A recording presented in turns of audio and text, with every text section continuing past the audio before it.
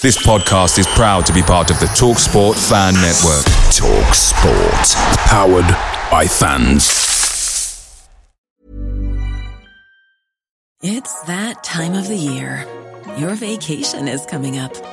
You can already hear the beach waves, feel the warm breeze, relax, and think about work.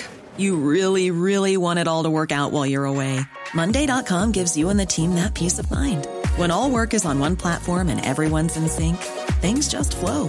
Wherever you are, tap the banner to go to Monday.com.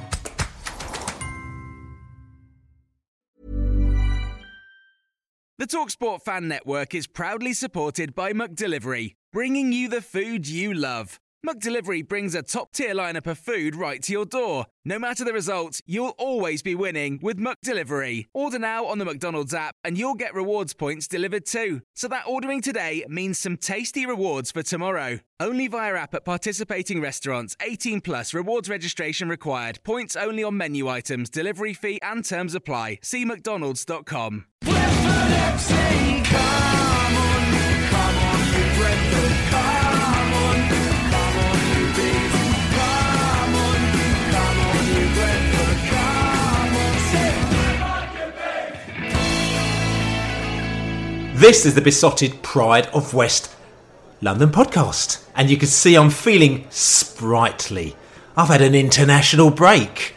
That's really strange, this Premier League business. You don't actually play any football in the Premier League. We just got going and said, hold on a second, it's time for a holiday. So we've gone on holiday. The players have gone on holiday. I think everyone's gone on holiday. But now we're back because we've got a few more matches to play because we need to survive in this Premier League. And I'll tell you something, it is so hot outside. We were going to go to the pub, we're going to go down the Globe and have a few beers and record, but we just thought it's so hot, and I was cream crackered, as they say, knackered. So we've decided to return to our place, the virtual joint, and we're going to hang out here. My name's Billy Grant, and I'm here with the Laney man. Laney, how are you? Yeah, very good, Bill. Very good. Been odd not having football over the last week or so. I know there's been international stuff, but just got back into the flow of watching the Bees and really getting excited about how the Premiership season started, and then for it to kind of stop abruptly. But looking forward to Brighton at the weekend, and then the next run of results. So bring it on, Bill. Bring it on. We've got GP in the house. Gary Paul, his first podcast of the season. How's it feel, GP? Yeah, well, as I said, I've dusted the old cobwebs off, mate, and I'm back in the saddle again. That's good. Actually, good to see you riding the good ship Brentford, as they say. So listen, let's just crack straight on, because we actually, if you remember, God, it goes to show you, it's so long ago it seems like, but we finished that season off. Like I said to you, we had a game up at Aston Villa, which is a great day out. Great day at Aston Villa, 1-1 draw, which we might talk about a little bit later in talking about the Brighton game as well. But after that came deadline day. And we had deadline day where we were trying to work out, I think in the podcast that we did the post-Villa podcast, we were trying to work out exactly what we thought we might have needed to have completed our squad. And things didn't quite go according to plan, did they, lady? Well, we actually thought we were going to do like a transfer deadline day special podcast, but it's a good job we didn't, because we would have had pretty much nothing to talk about. It was one of the quietest deadline days I can remember. The only kind of anything of note that happened was Halil Dervisoglu went to Turkey on a season-long loan. He went back to Galatasaray. There was talk of him going to Fenerbahce. So there was a few clubs in for Halil. So yeah, obviously we'd spoken about how well he'd played in the couple of games that we'd seen him, the friendly, the last like friendly at New Griffin Park, and then obviously the Forest Green Rovers match. And I think I'm a bit sad to see him go, if I'm honest with you, because I think he is a good player to have on the bench to come on. He looks a classy player. In the sort of the limited opportunities that we'd seen him this season. He scored for Turkey, I believe, in the weekend. So yeah, he's a star rising. But apart from that, we were, I think, word on the street was expecting a right back, Bill, and that didn't happen. And there's a bit of chatter about whether we're equipped with, we've got enough cover there. A lot of people think we are. I'm probably in that camp, but I was expecting probably a kind of like an experienced Dalsgaard-esque specialist in that area to come in, just to make sure that we had all bases covered. Were you surprised, Bill? I was a little bit surprised because, like I said, it was a position that we needed. But then, on the other hand, we know Canos has come in, he's played in that position, and we know, yes, he's not a right back, and there's been situations where he's been exposed as such, but also he's actually played very well, and he's done some things that are very good.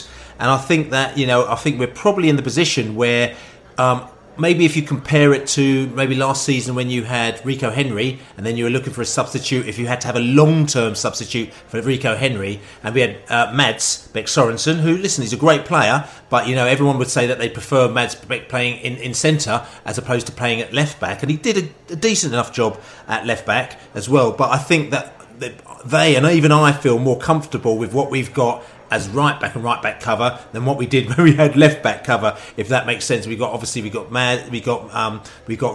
as well. We've got Canos as well, and we've also got Finn Stevens, who is like I said to you, came up from Worthing, and he's properly highly rated, a really, really good player. Okay, still you're saying, do you want to throw him up against Premier League attackers? But he's a good prospect, and if you're talking about a third place player in there, maybe the club think actually, he's good enough if we need him for a period of time. So yes, I would have preferred to have got someone who is can do the job. But, sometimes these players come in and surprise us, don't they? Yeah, and I just have to say, there's a really good article on Besotted this week, and, it went through the options, a right back, and there's obviously, we shouldn't forget, we have got Tarek Fosu, who didn't go anywhere on deadline day. He has played in that position as cover, but he hasn't really ever let us down there. And if we were to change formation and play a 4 at the back, we've got Christopher Ayer, who has played in as a right back for Celtic. So we have got bodies there, but it's whether we have that kind of like international standard specialist. But maybe we'll be looking at that in January. I think we've got enough cover there to get us through the next couple of fixture rounds. I think one of the players that we were looking for, and again, forgive me if I was wrong because I haven't got my notes in front of me, but I think he might have been a Brazilian player, but again, I'm not 100% sure. I think that maybe we are targeting it for January. I think that may have to do with when the Brazilian season maybe starts and finishes, and also we have to remember work permits take a lot longer now to get, whether or not it's you coming from Europe or if it's you coming from elsewhere. So we've actually having to get involved in trying to get these work permits, and we've never really done this before, and we're kind of getting into the flow of doing that. So things are taking a lot longer. But I have to admit, when I saw Phil Giles, when he talked about the window, he looked actually quite a little bit gutted and probably a little bit frustrated. So I think that things that are meant to be coming in, haven't come in, and I haven't sort of done the due diligence as it is to just check it out, because I went on total chill during this international window time. So I haven't really sort of kind of done a bit sniffing around. But like I said to you, I think that maybe we expected to get one or two things in more than we did, but we're still comfortable enough because we're doing all right. I think the only thing we just need to worry about is injuries. But talking about international window and international week, GP, I mean, there was a number of games out there internationally, because there's no league games unless you were looking at the lower leagues as it is, which we're not part of at the moment now. GP, anything that took your fancy that you were checking out over the international break? No, I mean, I looked to see. Obviously, I saw that Pinnock. I don't think he played in the Mexico game. No, so Jamaica played Mexico in their first match, and Pinnock didn't play, and neither did any of the English players play in that game. Did they? No, that's right. And as I said, I assume that's because Mexico must be red list. So having seen it, I wasn't expecting to see Pinnock play against Panama in Jamaica, but he actually did, and they ended up losing. What was it, 3-0? I think they lost. So not the best result for them, but that's not. Yeah, so Antonio played for that as well, and sort of quite a few players were back for that game that didn't play for the Panama game. So I didn't expect to see Pinnock playing in that as well. So yeah, he's back in the fold at Jamaica, and I think they've probably forgiven him because the fans weren't happy that he didn't play in the Gold Cup over in America during the summer because it clashed with our pre-season as well. Any other internationals? I mean, I've noticed that, like I said, Finn Stevens, and it just goes to show you that kid. I mean, I watched Worthing in the summer. Played some great football. And surprisingly, they're not doing so well in the league, but it's still early days, actually. But Finn Stevens and Joe Adams played for Wales under-21s. They beat them 4-0.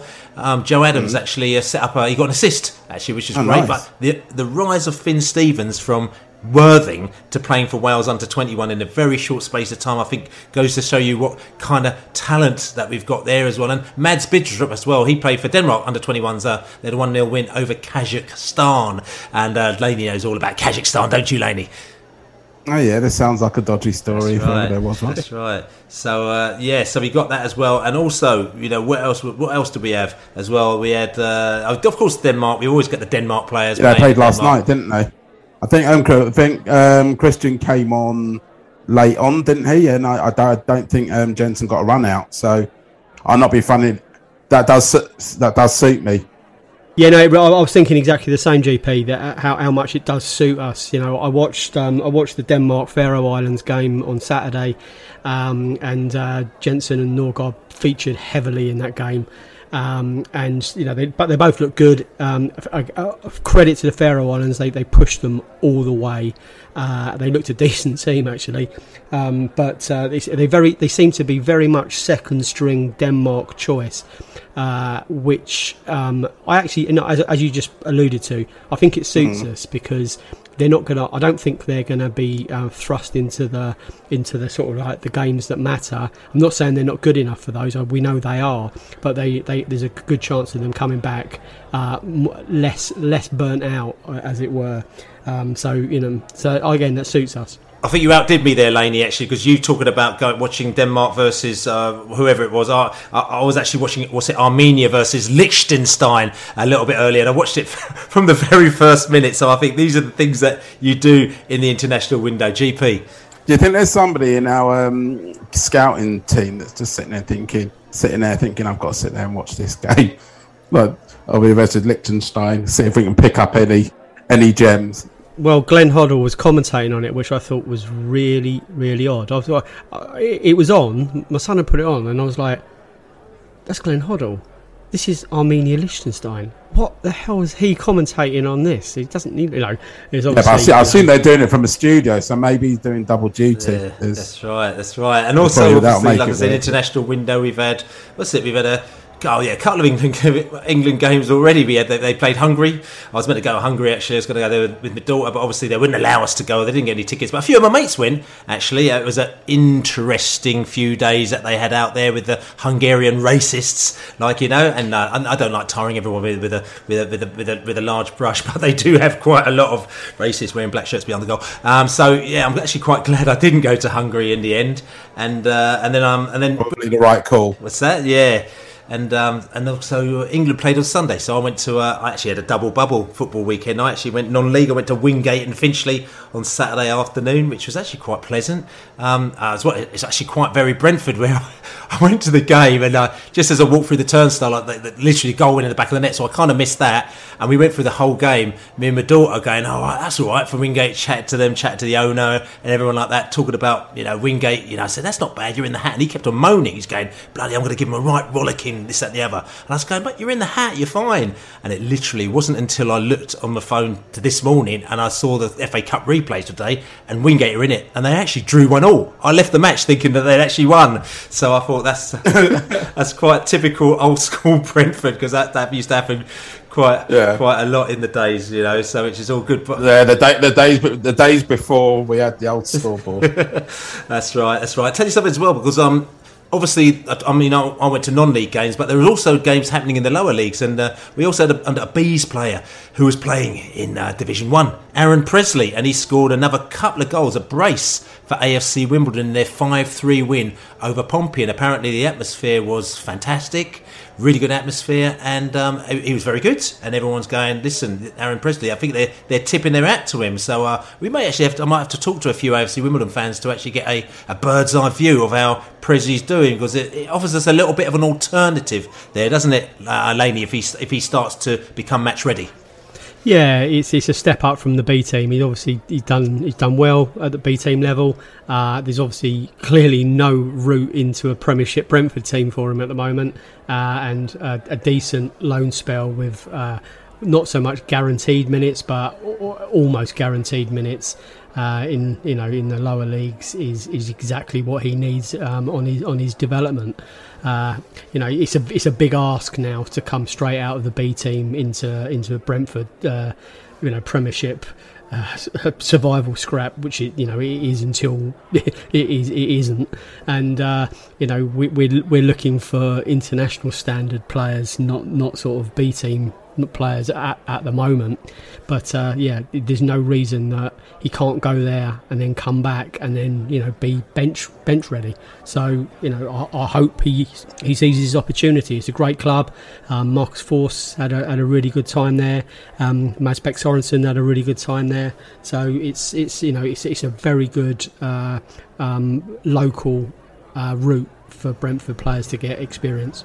Yeah, talk about, set yourself up as a hero as well. I mean, one of our crew, Jay, who sits in the North Stand, he was telling us about how this, he went to the Forest Green game, and as you know, there's all sorts of fans from all over the place come from that game that can get a ticket and want to check out a stadium, and he said behind him was this absolutely rabid Marcus Forss fan. He was a Wimbledon fan, and he just turned up to see Marcus Forss, and he wouldn't stop going on about Marcus Forss. He was singing, shouting, jumping up and down, and when he scored, this guy was literally on his seat, jumping, just going absolutely potty. So it just goes to show you how we send these players to other climes and people actually start to really adore them. But anyway, listen, we're playing Brighton on Saturday, and there's a good opportunity for some people to know their history, because if you know your history, as you say, there's a museum that's opening down in Brentford, isn't it, Laney?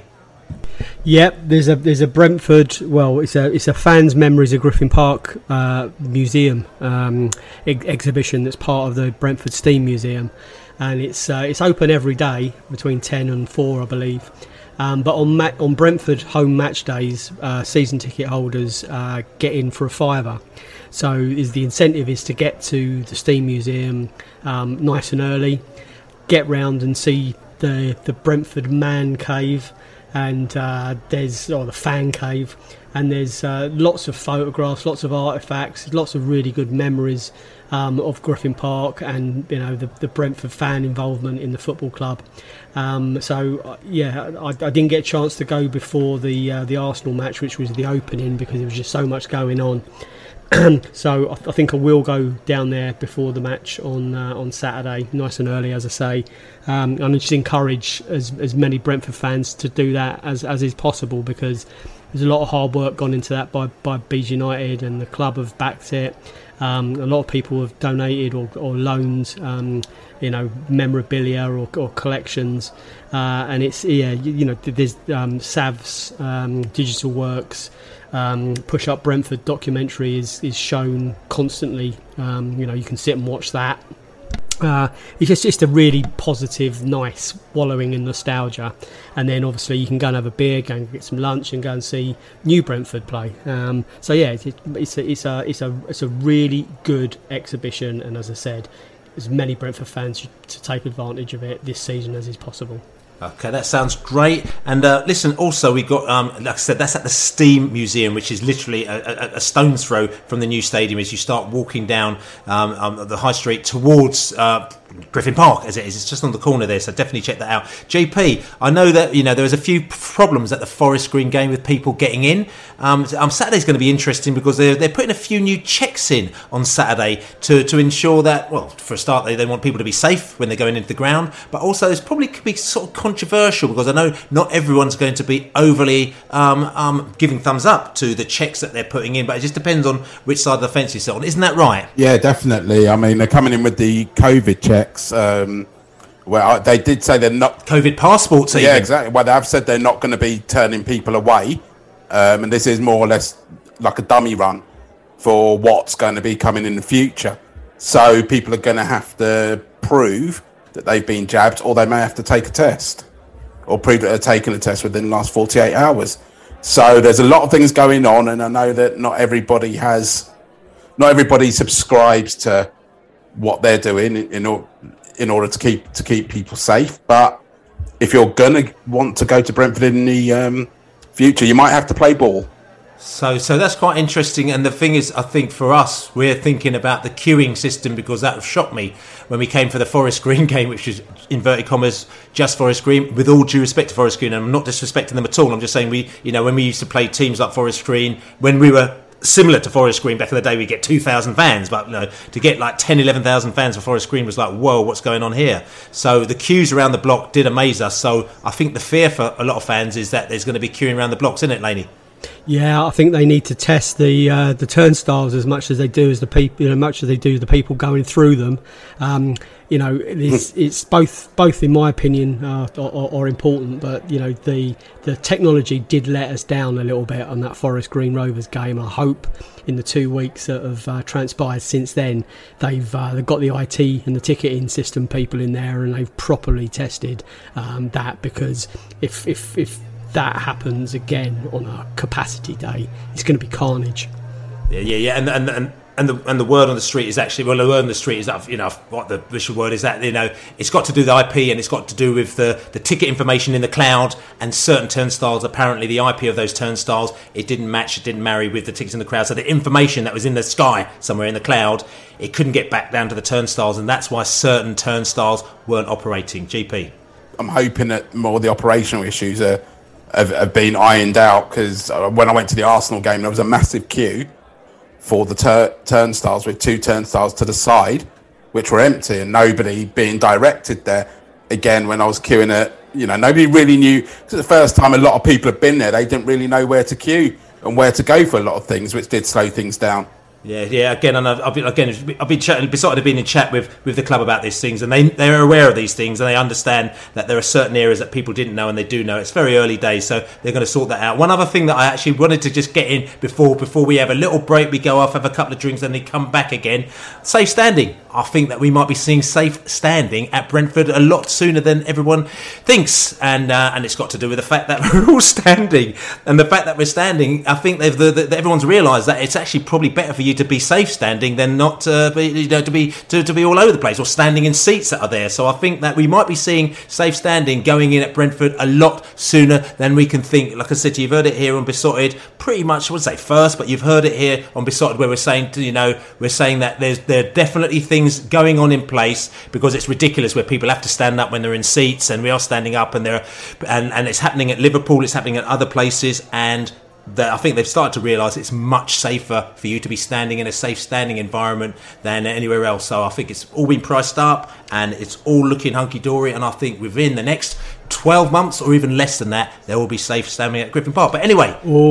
I reckon within the month, Bill, we'll have sampled safe standing, don't you? That's right. West Ham away.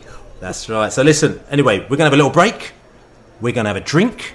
We're going to come back, and we're going to talk some more football. So, tell you what, it's a couple of weeks ago, but we were up at Villa. Great weekend. We've talked about it. You could check it on the weekend recap podcast that we did as well. Pride of West London. We talked about that game, actually. We recapped it all, and we were very, very happy with how we played, and the Villa fans were very complimentary about how we played. You might not have heard how the fans were and how the Villa fans were, and the Beast fans. Let's just tell you something, because it's so long ago. Thought I'd give you a little bit of a recap. You can go back to those terraces straight after the game and back to the pub after the game. You can hear what the fans thought about what we were like after Villa. Yeah, good result, good team performance. I don't think anyone had a bad game. Several players had a above average game. Can't knock anyone at all. Great for Tony to get a goal. Really happy with the performance. We're having that. We're definitely having that. I think we matched them man to man. Fantastic performance, really good. We had a couple of good golden opportunities. I'm fortunate to win the game, but unfortunately we didn't. But Raya was the man at the back as well. I thought Ings looked dangerous, much better than anything Arsenal had up top against us, and I thought we defended brilliantly today. And how we should have got the goal just before half time. Difficult to ask a left back who doesn't score goals to score goals, but that one was presented. I just thought this was a much better test of what we're going to be up against in this league, and I thought it was a really solid performance. And I'm disappointed we didn't get the win, but I enjoyed it as a day out. I feel more confident after this week than last week that we're going to have what it takes to stay in this division. Well, Ollie Watkins is a delight. It was great to see him kind of back on the pitch. Buendia.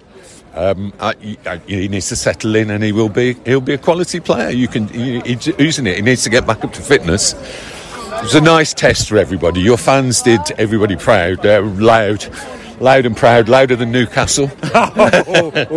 So you did. It was great. You were a great credit. Well, to be fair, I think you were the better side. Thought you come, played a good game plan. But I thought midfield, you beat us in midfield.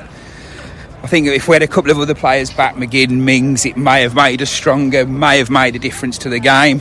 But on the whole, I thought you did really well, and I wish you the best for the rest of the season. I think from what I've seen, you've got the ability to stay up. It is difficult, and you will have a rocky road along the way. But I think you guys, you'll be fine. You'll be in the Premier League next year. I think you boys did well. We said on the train out, so we're Villa fans, but we live in London, and we said we were sitting with some Bees fans on the way out, and we said actually a draw against your lot would be a good result, and I think a point each was a fair result. I think definitely a fair result, and yeah, you're absolutely right what you say there. I think it was a good atmosphere, both sets of fans. We've all had a good time. Sun's out. It was. It felt good to be back today, right? It's been a brilliant day. It's always good coming up to Aston Villa. The fans are friendly. The pub we use, the Barton Arms, is brilliant. And we don't lose up here. So it's a really positive day. Bit too hot, Bill. Sunshine. It was very hot, wasn't it? Oh my word! But yeah, I thought the Bees going into the transfer window, the international break, unbeaten. We'd have taken that literally all day long. It's brilliant. 5 points on the board, and we scored another goal today. Ivan Toney's off the mark in the Premier League. That was brilliant to see. Yeah, it's all good. I mean, I wasn't sure what would happen when we came up, but we kind of figured we're going to come to all the away matches, make the most of it in case we're not here for very long. But I'm taking all that back now. I think we might be here for a little while longer. UBs. So that's it. It actually brings back quite a few memories. And something. I know we talked about the takeaways. I mean, what was your main takeaway from that Villa game, GP? My main takeaway was that we competed very well. And I've kind of set up, there's a two-tier Premiership. And we've got to be realistic and see that we're in the second tier. And the two teams we played, that result made me think, did we miss a trick? Have we missed a chance at Crystal Palace to take 3 points? That's okay, so you're thinking that, but what's your conclusion? Well, my conclusion is that I'm a lot more confident in our ability to stay up after seeing that game than I was at the beginning of the season. We've settled down really well. The important thing is we've got to get points on the board early, like Sheffield United did last year. So, Bill, you said you were left thinking, will we miss dropping 2 points against Palace? You didn't answer what your conclusion was. Are you ruined that we dropped 2 points or not? Yeah, I am very. I do think that Crystal Palace. It did make me think Villa were a better side than Crystal Palace, and we competed with them, with relative ease. Other than the goal when two of our players got a little bit of mix up and left a little bit more space. About the only real chance that they had to score. They had a couple of half chances when Watkins came on at the end, but we dealt with them very easily. And again, we don't look like we're letting in a lot of goals. I think you're being a little bit hard on yourself there as well, because although we didn't get maximum points at Palace, it was our first away game, and I think it was important that we need to feel our way into this season. We had the euphoria against Arsenal, and it was I think it was vital that we didn't go there and just undo all of that positives. We didn't do that. Okay, I mean, you're right. Yeah, in 6 months' time, we might be thinking, we could have done even better there. But at the time, I think it's literally go there, tippy-tap into it. I know we didn't. We went toe-to-toe with a very physical team, but I think it was about coming away undefeated still. And then that gives us the injection to go to Villa Park. And I think Villa Park was, you could argue that it was our first kind of proper game in the Prem, because Arsenal was a crazy night, full of emotion, full of, as I said, that kind of like real deep emotional hairs on arms. It was a soul-searching evening where you were proud of the past and you were kind of expectant of the future. It was a random night, I'd say, and it was an unforgettable night. It was an event more than a game. Yeah, and we had to get it out of the way, and we got it out of the way with 3 points. Villa, on the other hand, we went to a team that played, who arguably had a better team than us, a better squad than us. More experience, bigger names. We came away and we could have won that game as well, I think. So yeah, I think it was a perfect end to those first 3 matches. We got to go again. That's the interesting thing, because we could have 9. We played well enough to have 9 points out of 9. Yeah, I mean, we could have ended up with 0, as well. So. Yeah, exactly. Yeah, it's interesting because I also spoke to a few Villa fans as well. I actually was chatting to one of the coaching staff at Wingate and Finchley. Actually, I think one of the sort of the head coaches, and we were just chatting about. And he saw my Brentford badge on, I wore my Brentford badge down there with Brentford top, and he went, "Oh, Brentford." He goes, I said, and I said, "Yeah, I go home and I away." And he goes, he says, "Oh, I'm Villa," and I went, "You really?" I said, "I was at Villa last week." He goes, "So was I." And then he went to me, to be quite honest with you, you were unlucky not to get 3 points. And he was like, just being honest, so I thought, oh, really? So I think that sometimes we're quite happy. We're so happy to get the point because we want to kind of get survival. It kind of reminds me of our first season in the Championship, where I said, listen, if we can finish, 20th, or 21st or whatever the position is, 20th I think it is, I'm going to be absolutely delighted, or 19th, I can't remember, I'm going to be delighted if we can finish 19th, and we end up bloody making the playoffs, and we're like, whoa, where's this all about? So I think we're in that kind of mode at the moment now. We're happy to be there, and whatever result that comes, as long as we kind of get a point here or there, we're happy with it. But other people are seeing things in a different light to how we're seeing things. So, looking at the next 4 games, we've got Brighton, Wolves, Liverpool and West Ham, without honing down on necessarily single games at all. But I'm just thinking overall, what you're thinking about, because this is the next stage of our lives in the Premier League. We've got 4 matches till the next international break. You can argue to say they're a much more difficult set of matches than the previous set of matches. But we've also come in here and we kind of know what this is about to a certain extent. So what do you reckon? Personally, I'd go same again. If we can get 5, if we can get 6 points out of those 4 games, I'd be delighted.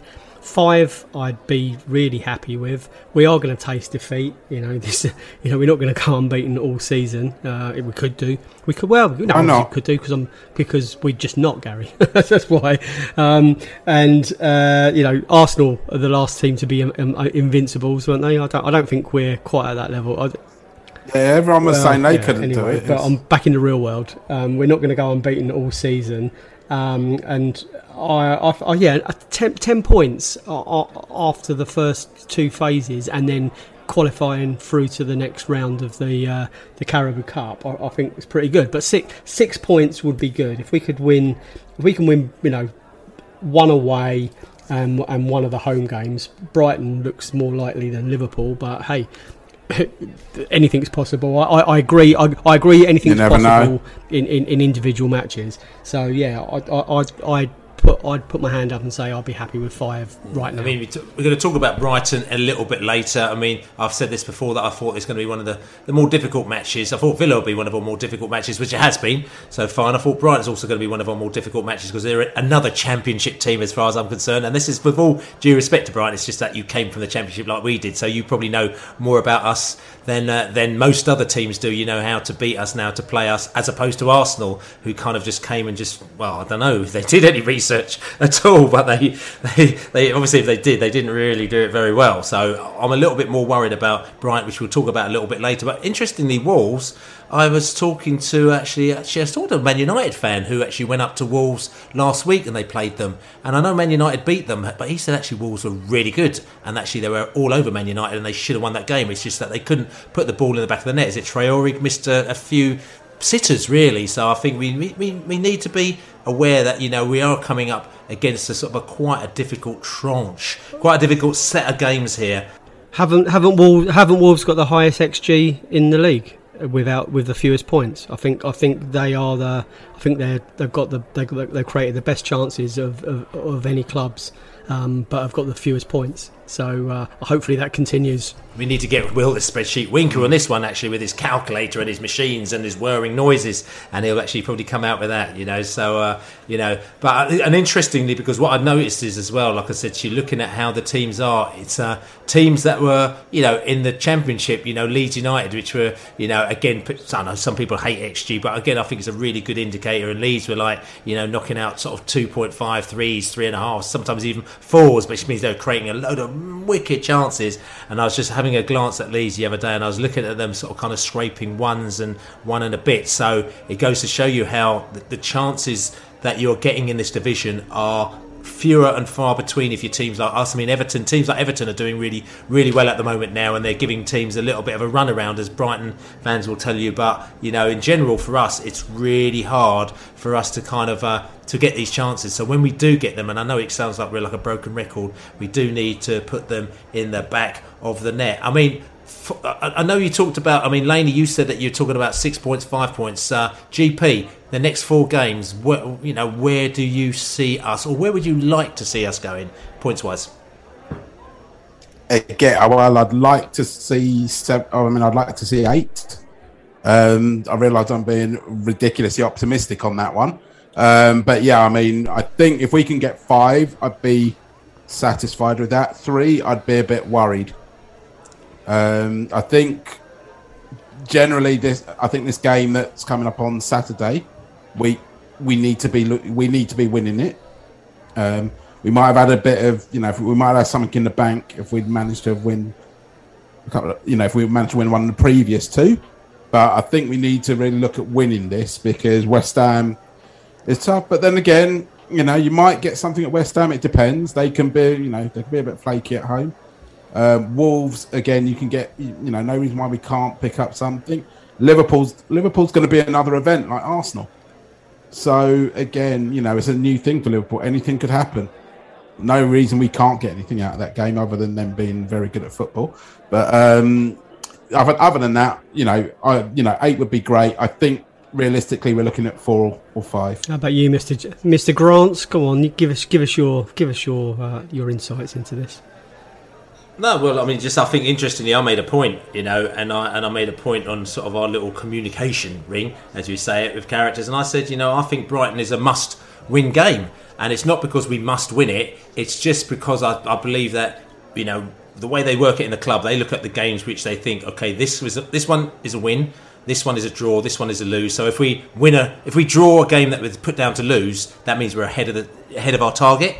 And I think, when they look at it, when you look at the fact that it's at home, the fact it's against Brighton, and this is not saying that we're going to beat Brighton, but I think if you look at the whole, trajectory, and you look at the games we got coming up, we got Burnley away, which is going to be a really tough game. They're going to just beat us, and they're going to be lobbing the ball in the air, and it's going to be really hard, and they're going to be going really defensive. So that's going to be a hard point. We got quite a hard October. So I think that, I'm saying that this game is a must-win game. If we don't win it, it's not a disaster at all. But I think this is down as a win game, a must-win game for us, so that if we get it, we're kind of almost like on target or ahead of the game. In fact, at the moment now, we are ahead of the game, because I don't think that they would have been put down as a win against Arsenal. I think at the very most they would have put us down as a draw against Arsenal, maybe a loss, and against Villa. I think I'd us down for a win.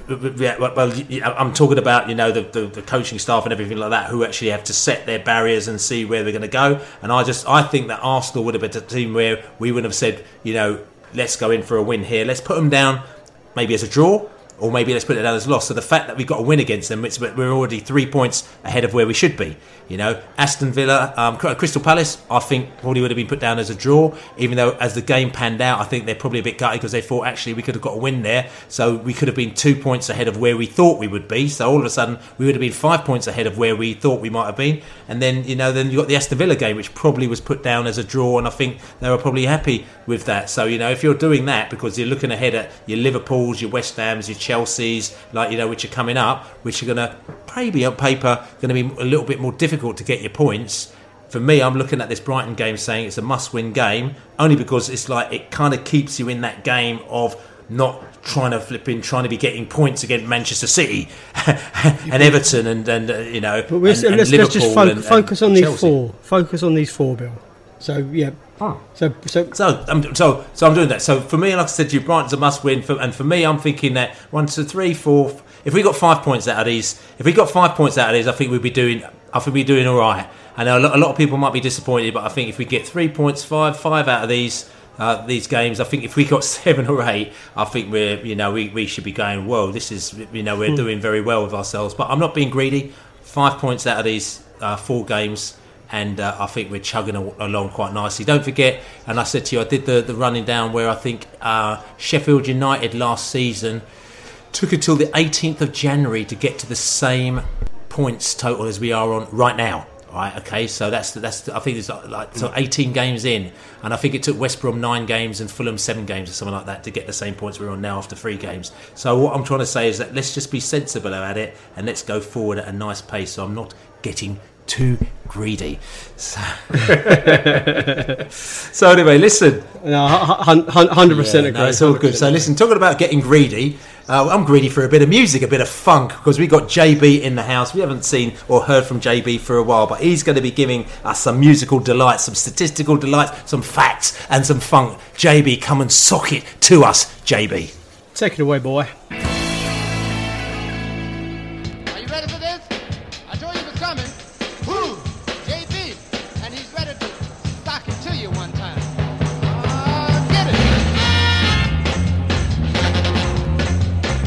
Hello, Jonathan Birchall here again. Looking back to the Villa game, and the crowd was 42,045. That was our 22nd highest crowd we've ever played in front of for a league game. The last time we had more was the 55,000 at Newcastle in 2016, and prior to that hit back to 1952 at Sheffield Wednesday. The game was also Thomas Frank's 150th game in charge, if you exclude that unplayed Bolton game from 2019, and it takes him to 14th place in the club's long-serving manager list. On Saturday, we'll be a month into the season with only 3 league games played. And we're going to have to be patient this season, as we only have 38 league games, plus perhaps a handful of cup games. Compared to last season when we played 57 in 39 weeks, averaging a game every 5 days. And certainly there'll be no playoffs this year. Now we turn to Brighton. Although we never played them in the top tier, we have crossed paths with them many times in the last 100 years. In fact, across all competitions during that period, including the war seasons, we have a quirky set of results against them. We've had games in which we have scored none, 1, 2, 3, 4, 5, 6, 7, 8 and 9 against them.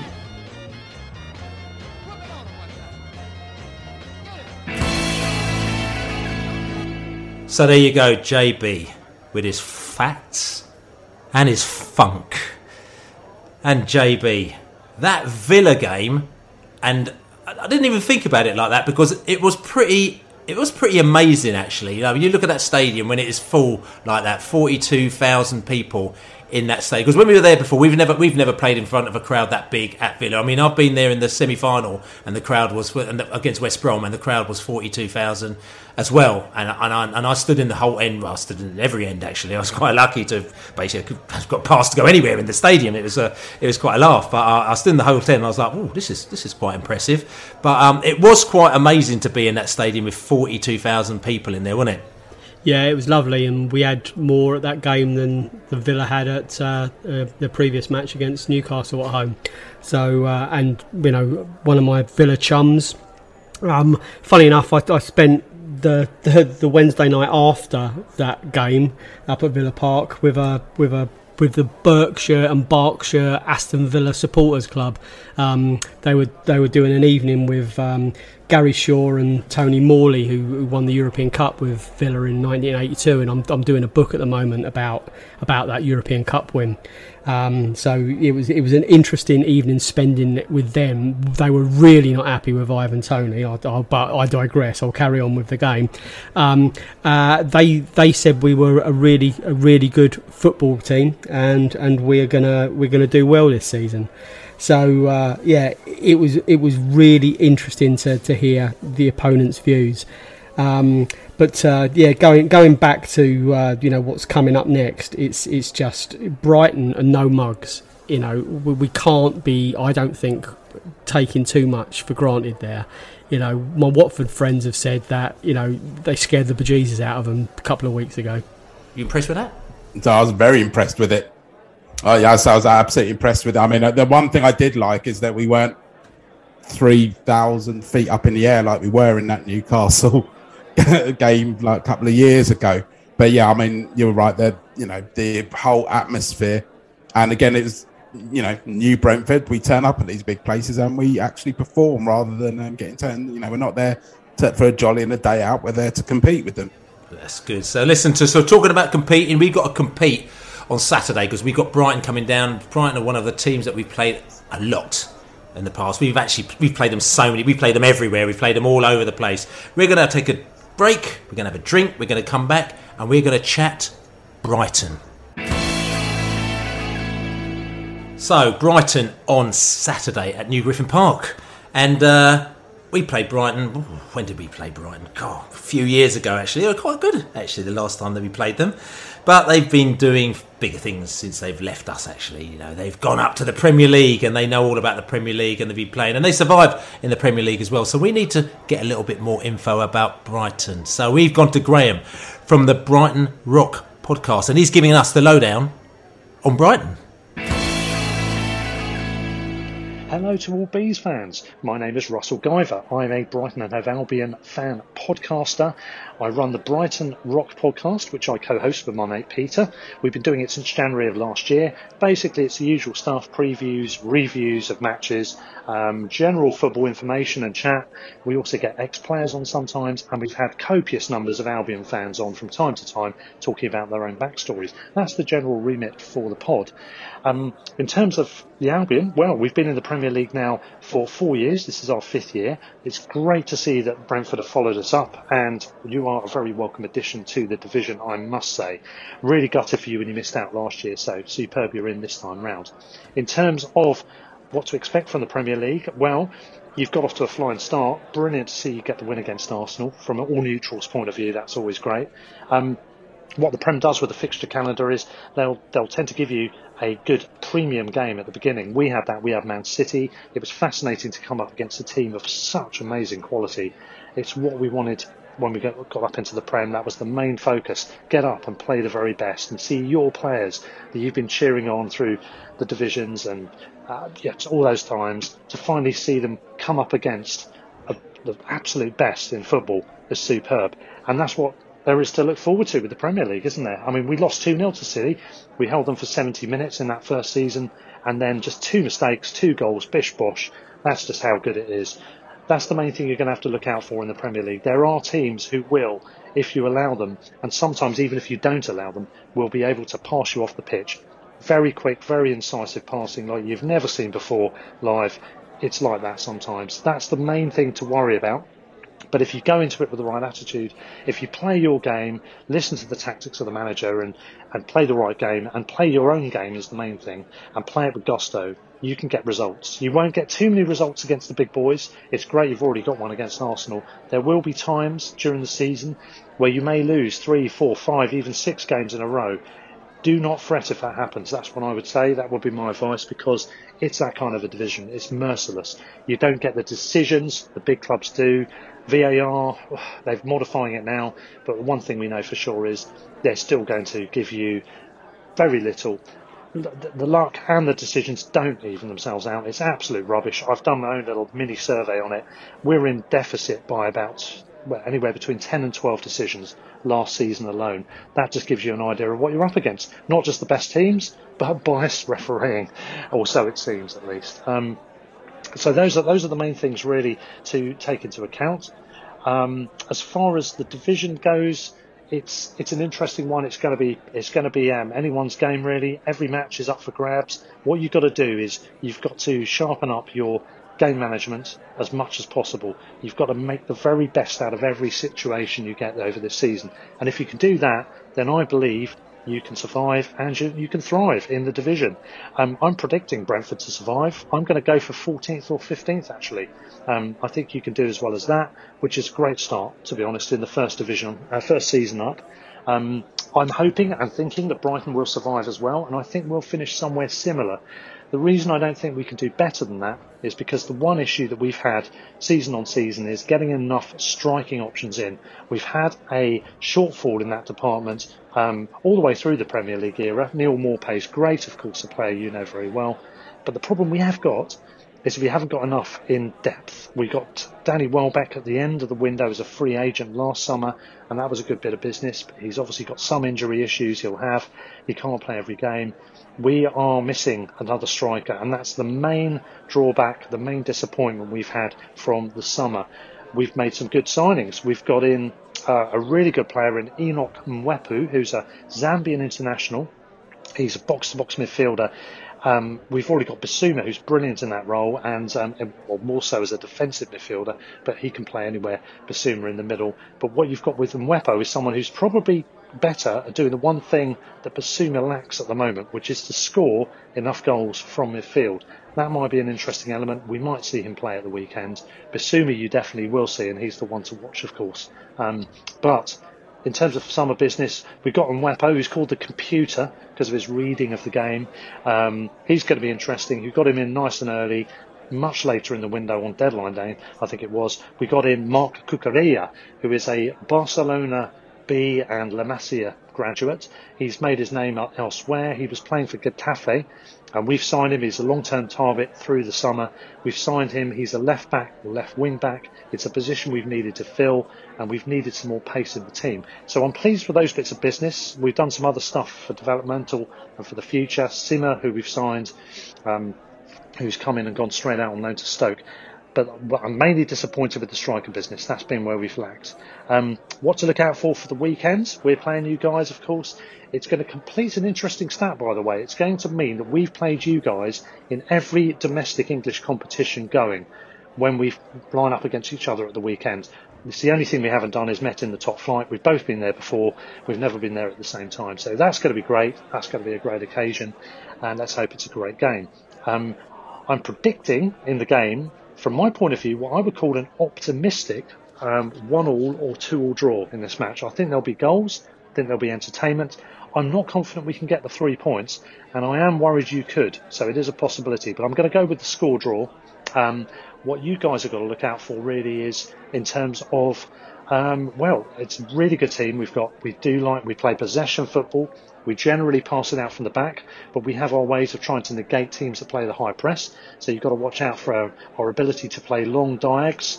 Dunk and Webster are both very good at that. Our centre-backs, those two guys, along with Ben White last season, and a resurgent Shane Duffy after a poor spell at his childhood supporting club of Celtic last season. He's come back in the fold, he's doing well, and he provides aerial presence in both boxes. But Dunk and Webster are the key players. They're ball-playing centre-backs, they can play long diags.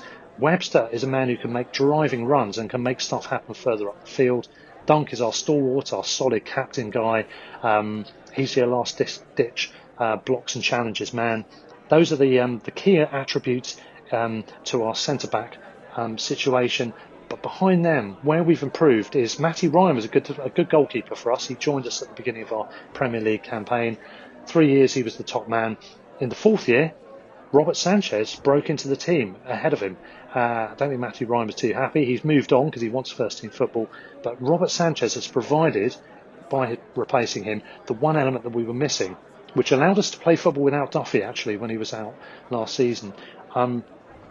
Robert Sanchez dominates the box. He's become a Spanish international. He came through our graduate system, but he's just made his debut for the senior team. He was in the Euros for Spain as well, unplayed. He is a very big player. Pantera, they call him, the Panther. Well, I called him that actually first, and I think others have joined in. He can really claim in the box. He's dominant. He's an aerial presence. He's good with his distribution. He's good with his talking. He's probably a captain of the future. He's one to watch. Cucurella, the new signing as the left wing back, looks like a really good player. We've got Solly March, another homegrown boy who does well. He's a converted winger who now plays wing back. He's very good there. The other side, of course, Lamptey is the great player for us, but he's been out on a long-term injury, hamstring injury. We have got Veltman, who's coming back into the team after COVID. He should be back up to scratch now, and he will probably play at wing back. And it's our defence we're most proud of. I think that's where our strength lies. We got a lot of clean sheets last season. Nobody really thrashed us last year. The worst we had was a 3-0 with Leicester. So keep that in mind. It will be difficult to beat us, but it's doable. Midfield, I've mentioned Basuma. He's a world-class player. He's so good. I'm just enjoying every minute that we've still got him, because it won't be forever. In the meantime, you've got Mwepo, who might play a part. You've got Pascal Gross. Beware the Pascal pirouette. He does a slow-motion Cruyff turn, which seems to fool players game after game after game. I don't know how he does it. Look out for that if he's playing, and he probably will. His assist rates, his crossing, his corners, he's the main man. His stats are very good on that. He's good for the old fantasy football, actually. Trossard, he blows hot and cold, Belgian international. He's predominantly a wide attacker. He can play as a 10. I think he's better wide. He can blow hot and cold, but if he's on form, he can be a telling difference in games. One of the most magnificent moments in the last few seasons was last season when fans were allowed back in right at the end of the season. The last two sets of games, so each set of fans had one home match to go to. Ours was Man City. You might have seen it. We went 2-0 down. We came back to win 3-2. Trossard was amongst the stars in that match, and we came back to win 3-2. We finally cracked City, which was the biggest nemesis of us in the 4 years we've been in the Prem so far. So that's one to look out for. Trossard could be interesting. Welbeck, of course, could play a part. And, of course, we all know about Neil Maupay. Le Petit, you know what house. He's a wind-up merchant, of course. Billy, chatting to him during midweek, was telling us about his antics versus Leeds. He even did it last season for us against an empty stadium. And you might have him up to some antics against his old boys, who knows. Either way round, I mean, I know you guys love him. We love him as well. He scored 10 goals in his first season, 8 in his second, which was a bit of a disappointment. I think he lost some confidence for a while. But he's already come back strong this year. 2 goals in the first 2 games. Didn't get much service against Everton. All of those 20 goals, they've all come in the Premier League. So he's notching up a decent number. There's a lot more to come from him. We love him, but we know he can develop more. He is playing with more confidence, and I would suspect he might score against you guys. It's one of those things, isn't it? But I hope it's going to be an entertaining game. I'm really looking forward to the game. I've got the tickets. I'm going to meet up with a load of mates. We're going to one of the pubs near the ground. Hopefully meet up with a load of Brentford fans, because they're always welcoming. They're always top dollar. Absolutely love the Brentford supporters. One of my favourite away days in London is going to your grounds. Looking forward to the new one, speaking of which. Loved Griffin Park in the old days. Looking forward to the new Griffin and to a good game of football. Also, I've got to just mention the Saka applause in that first game against Arsenal, and the match in general. Absolutely top class, the way he gave Saka a reception when he came on the pitch for the opposition. That is the mark of you guys as supporters. I know not everyone's a nice person at any club, but the majority of you guys, absolutely exemplary behaviour. And what an atmosphere. I'm looking forward to a similar atmosphere when we come to town. We do make a bit of noise. You obviously do as well from what we saw. So that's all stuff to look forward to. And I think that pretty much sums it up. So I'm going to go, as I said, for a 1-1 or a 2-2 draw. And we're going to try and dominate the game in terms of passing. Our XG was, along with the signings of strikers and awful decisions, against us last season were the big disappointments. If we can continue creating our XG, I think it's only a matter of probability that we'll score more goals. We've started well. Can we carry on? Let's find out. So looking forward to the game. Up the Bees and up the Albion. So there you go, Graham from the Brighton Rock podcast. And I guess on his podcast as well, he actually came down the road to the Boozer down the road. We sipped a few real ales and we just chatted about Brentford and Brighton and lots of other stuff as well. You should check it out on his Brighton Rock podcast. But thanks for that, Graham. And that was a very interesting insight on Brighton. But I'll tell you something, he's given us his insight, but I thought, it's not only his insight, because both of our teams are statistical teams. You know, they've got Tony Bloom, who used to be in partnership with Matthew Benham, and they do the same thing. You know, they've got the statistical models going on. The thing about it is that Brighton didn't put it in a press release and tell the world, so no one actually really knows about it, but they do exactly the same thing that we do. So we thought we're going to wheel in Will, the spreadsheet winker, to give us a bit of a statistical rundown on Brighton, and he might even have a look back at the Villa game as well. Will, what are you saying? Spreadsheet winker, and it does seem good like it pretty well should be. Spreadsheet winker, he's a winker, and he's always putting his blood. So, what are the two main things that we can expect in our second home game this season? First, Brighton will likely create lots of big chances. They ended up with more than 1.5 XG in 2 out of 3 games so far this season. The question is really whether or not they will actually convert those chances. They created on average 1.65 XG per match last season, but only actually scored an average of 1.05 goals, a massive underperformance indicative of strikers who are just not clinical enough. The main aim for the Bees defenders then will be to harass them as much as they possibly can, and as we've been so successful at doing so far, only Arsenal have created more than 1 XG against us so far this year, stop their strikers getting in good areas to score. Second of all, Brighton's most recent game against Everton was very interesting to look at. They created a lot less than average, 0.77 XG to Everton's 1.5, and the XG that they did make was from lots of tiny chances. So what was the change then? It should be said that Everton's main provider of XG was a penalty, at 0.8, but they still managed to keep Brighton's attackers quiet. They seemed to do this by sitting back and soaking up pressure, pressing a lot less than Brighton did, with more than double the average number of passes allowed per defensive action. Everton only had 35% possession, but their 4 defenders worked very hard, with 53 clearances of Brighton's 42, and winning 20% more aerial duels than Brighton did. If the Bees defenders can match the same intensity against Brighton, and we play with one more centre-back than Everton did, with players like Norgard and Janelt who can screen the defence, then we'll do well to shut up Neil Maupay and company on Saturday. So there you go, Will, the spreadsheet winker, and he's highlighted the thing that I'm a little bit nervous of about Brighton. I know that I said it's a must-win game, but I also know it's going to be very difficult. They've created over 1.5 XG, as he said, in the 2 games they've won. So they create some really, really good chances. Obviously, Everton they played, and Everton they were just very good, and they just beat them hands down.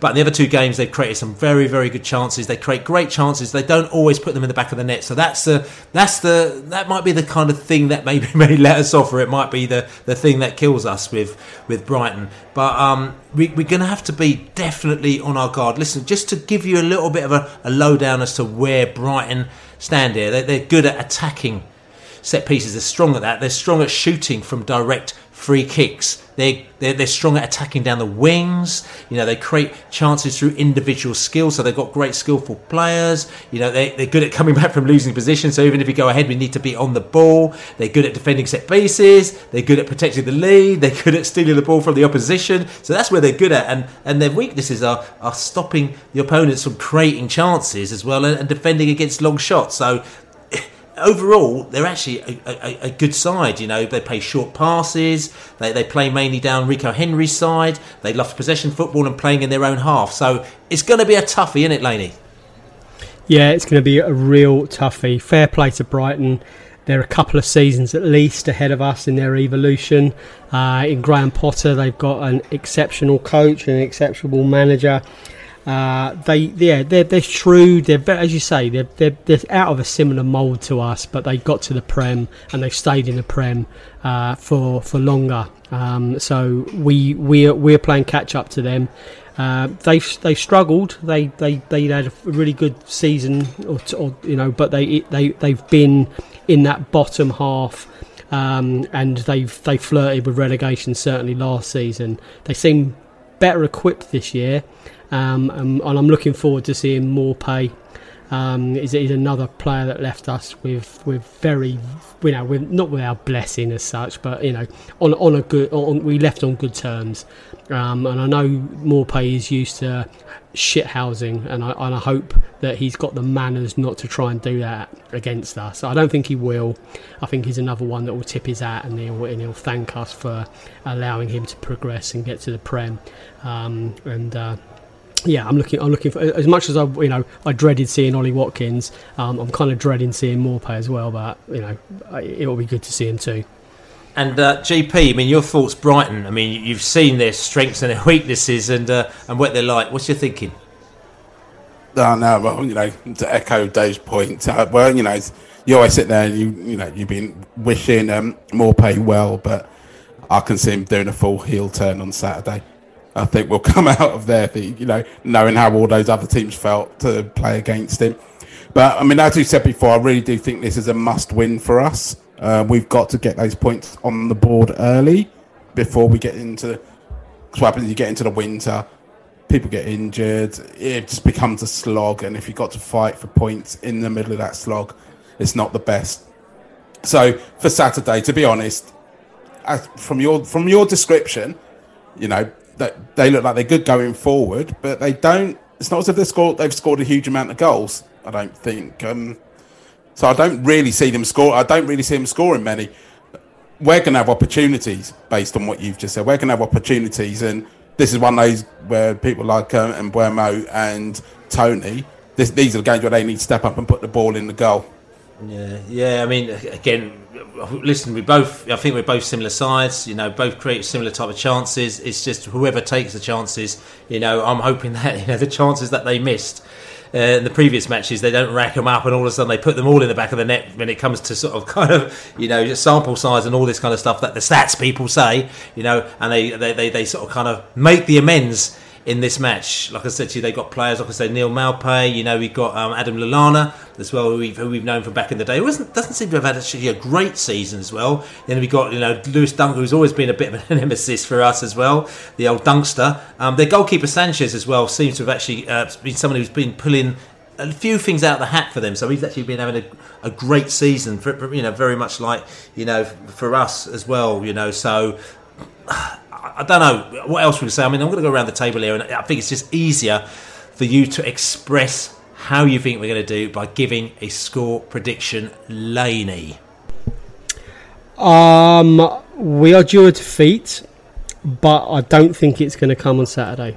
It's up to the Brentford fans to create an incredible atmosphere at New Griffin Park. We need to get to the pubs early, have a couple of cold drinks, lubricate our vocal cords, and absolutely make the stadium a fortress. The players can come out and do their stuff. We're going to win 3-1.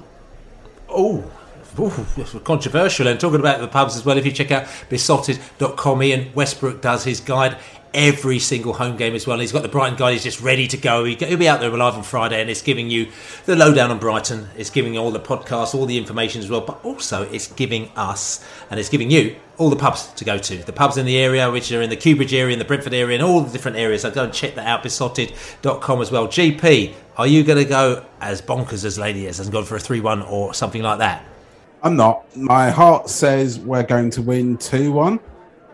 I feel we're definitely going to go ahead in this game. However, I have a nice suspicion that Brighton are going to come from behind and snatch a point at the new place. So you've gone for what you gone for? So I'm going for 1-1. So you're going for 1-1? Yeah, afraid so. I just have this nasty suspicion. Right. Okay. So he's gone for a draw, which is, like I say, we're still edging away up there as well. And for me, I'm gonna go for it again, and I'm just gonna go and nudging for a 1-0 Bees win on this one as well. I'm just trying to say that we need to keep our head above the water for now, so that will do it for now and just take the pressure off a little bit. So I'm going for a 1-0 Bees win, which is not bad. So listen, still all positive. We've come off a great one. We're getting some really good plaudits from people as well. All the people I'm talking to, everyone, more people know Brentford than they do 6 months ago. I could tell you that for much, because people are going to us, oh my God, I remember now, you support Brentford and you've had a great start to the season, which is good. And I've always said, it's only 3 games in. You know, it's very early days, so I think we're keeping ourselves level-headed. But this has been a good little catch-up. Listen, first of all, I'm going to say, don't forget Ko-fi. Thanks very much to everybody who has supported us and helped us out. We are going through it, and we are going to come back, and we're going to just talk to you and come up with loads of stuff. We've been taking a little bit of a break the last few weeks, because even though we've only had 3 games, it's been a bit full-on the first 3 weeks of being in the Premier League. It has to be said, but we say that we thank you all very much for your donations, just helping us out. Besotted.com/beer. Thanks for helping us out on that one as well. Don't forget to subscribe to us on all good podcast channels. We're still trying to turn off the advertising. I put in another note in today, said please turn off the manscaping, but it hasn't quite happened as yet, but we're still working on that, because it's annoying us as well, and I'm sure it's annoying a lot of you as well, so we'll see about that. But other than that, like I said, we've got t-shirts out there, Brentford Premier League t-shirts. Go and check that out, besotted.com. But other than that, my name is Billy Grant. I've had a great evening here. I'm going to go and turn to the England game now. I didn't go to Poland, but a lot of my mates did go to Poland. They went to Hungary, and they went over to Poland as well, so I'm going to check out to see how that game's going to get on, and hopefully they get back in one piece tomorrow when they come back. But listen, I've had a great evening. I'm very excited about the Brentford game on Saturday. We're going to play Brighton, and then we've got the lads in the house. Laney. Yes, good evening. And we've got GP. Good night, gentlemen. Good night, gentlemen. And I'll say good night myself, Billy Grant, as well as we say we're going to do. We're going to be excited. We've got Brighton in the house. Come and see someone. Come on, you bees.